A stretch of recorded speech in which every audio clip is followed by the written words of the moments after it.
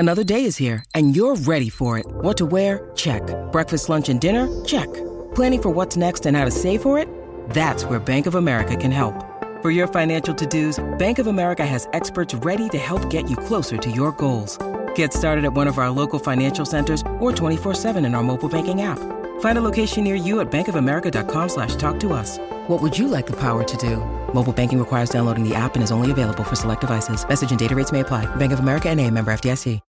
When you need mealtime inspiration, it's worth shopping Kroger, where you'll find over 30,000 mouth-watering choices that excite your inner foodie. And no matter what tasty choice you make, you'll enjoy our everyday low prices, plus extra ways to save, like digital coupons worth over $600 each week. You can also save up to $1 off per gallon at the pump with fuel points. More savings and more inspiring flavors make shopping Kroger worth it every time. Kroger, fresh for everyone. Fuel restrictions apply.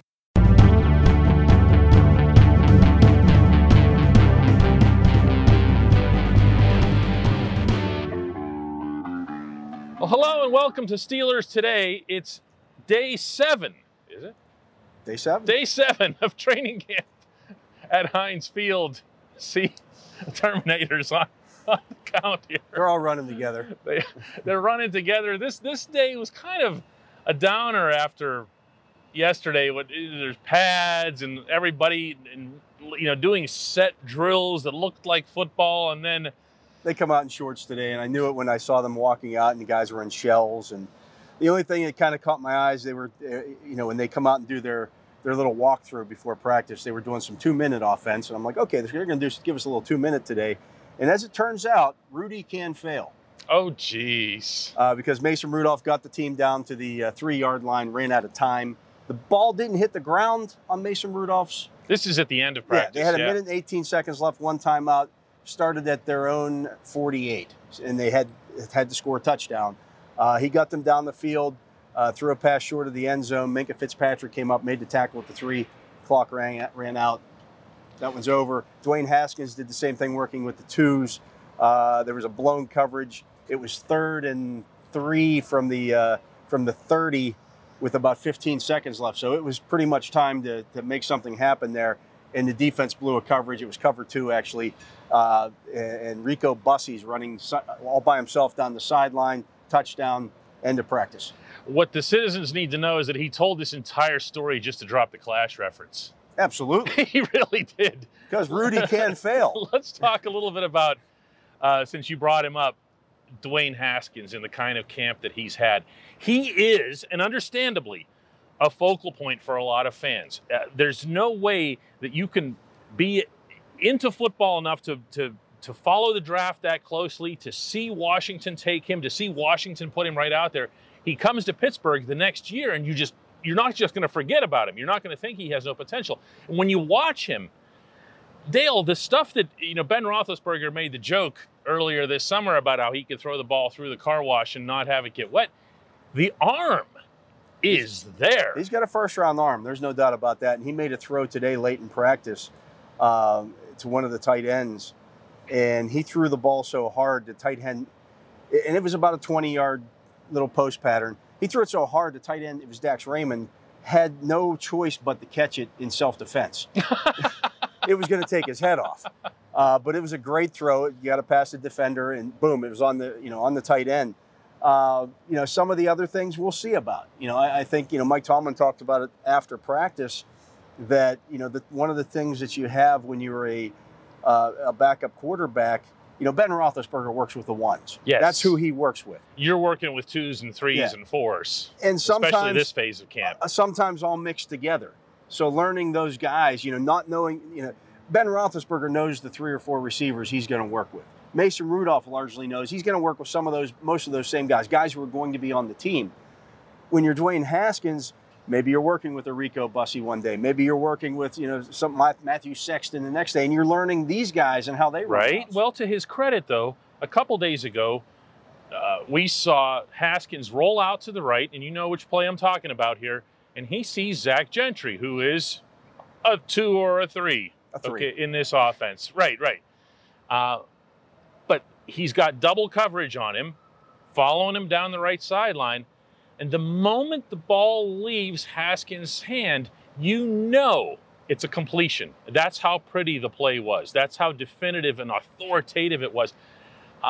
It is, between that and his ability to move, it does give you a little bit of pause when you watch him, in a good way. Yeah, and his movement skills are not his strong point. I mean, he's not a mobile quarterback. No, but he's strong, is what I mean. When he moves, he's a long strider. I mean, his legs go up to here. But when he steps up in the pocket, it's with authority. Do you know what I'm talking about? When the rush is coming this way, we've seen it a couple of times here. He'll step forward. It's not like he's turtling or something. He knows where he's going. I like what he's doing. He's taking care of the ball, but at the same time being aggressive. He's dialed in, even in the reps in which he's not going. He's building a rapport with the group of guys that he's getting an opportunity to work with. And I think that's a component of this that we don't often talk about too, is, there's a get to know in terms of the cohesion, particularly when you're working with multiple groups and multiple people. And that's a guy that's getting some third group reps. That's a guy that's getting some second group reps. And so he's got a lot of people to get comfortable with.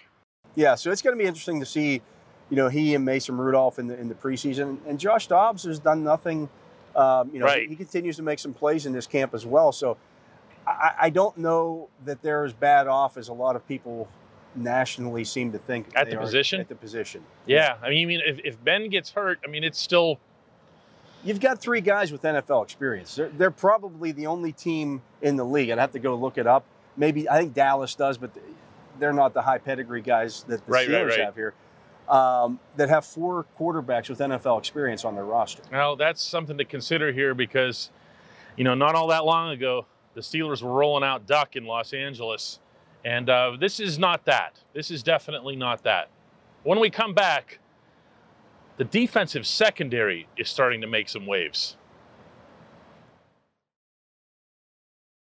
Welcome back. Another point of concern, if not excitement, has been the secondary. And in fact, if you look over the defense and you account for the fact that Alex Highsmith is showing as well as he is and kind of starting to settle down the concerns about losing Bud, what you're really left with is a concern at right outside cornerback and slot corner. One or the other being manned by Cam Sutton. So you can say either one. You know what I'm saying? As I wrote about in our Friday Insider, it's going to be Cam Sutton on the outside. Mm-hmm. And they're trying to figure out who that slot's going to be. They finally, the last 2 days, have worked some dime into the equation. In those situations, you're seeing Cam Sutton go back inside and be the dime linebacker. Yes. But you're seeing James Pierre on the outside, and then you're seeing Antoine Brooks and Arthur Millette fighting for that nickel spot. And what they're looking for there is a Mike Hilton clone. They could go with Cam Sutton there. But there's a reason why Cam Sutton couldn't beat Mike Hilton out. Mike Hilton was a playmaker out of that spot. Cam Sutton's the better cover guy. Yeah. He's going to be less splash. But there's less of those, the run-stopping plays, the plays in the backfield, those kind of things. They want to be able to use the plays that they had in place for Hilton specifically to get at the quarterback, to trigger him in a certain direction, to disrupt the offensive rhythm. What it does is it gets them some one-on-one matchups up front, too. If somebody on the offense has to account for the cornerback blitzing from the slot, then they can't, double-team TJ or double-team anybody, Cam Hayward or one of those guys, because they have to slide some coverage out to make sure that the nickel corner isn't coming in as well. So, I looked it up. Mike Hilton blitzed 70 times last year. Oh, my goodness. 70. The slot corner position, that's insane. Yesterday, Dale, you and I were talking with Antoine Brooks, and I brought up with him about being like Mike Hilton. And to be honest with you, I wasn't sure how he'd react to that, because a lot of guys will just say, hey, I got to be me. I got to be me. Listen to this response. Antoine, you're going to hear Mike Hilton's name an awful lot, I'm sure, in the days and the weeks to come here. How much do you look at his game or at all, or is it just, I've just got to be me? Oh, no, of course. I look at Mike's game all the time. One of the best blitzers that touched the Steelers uniform.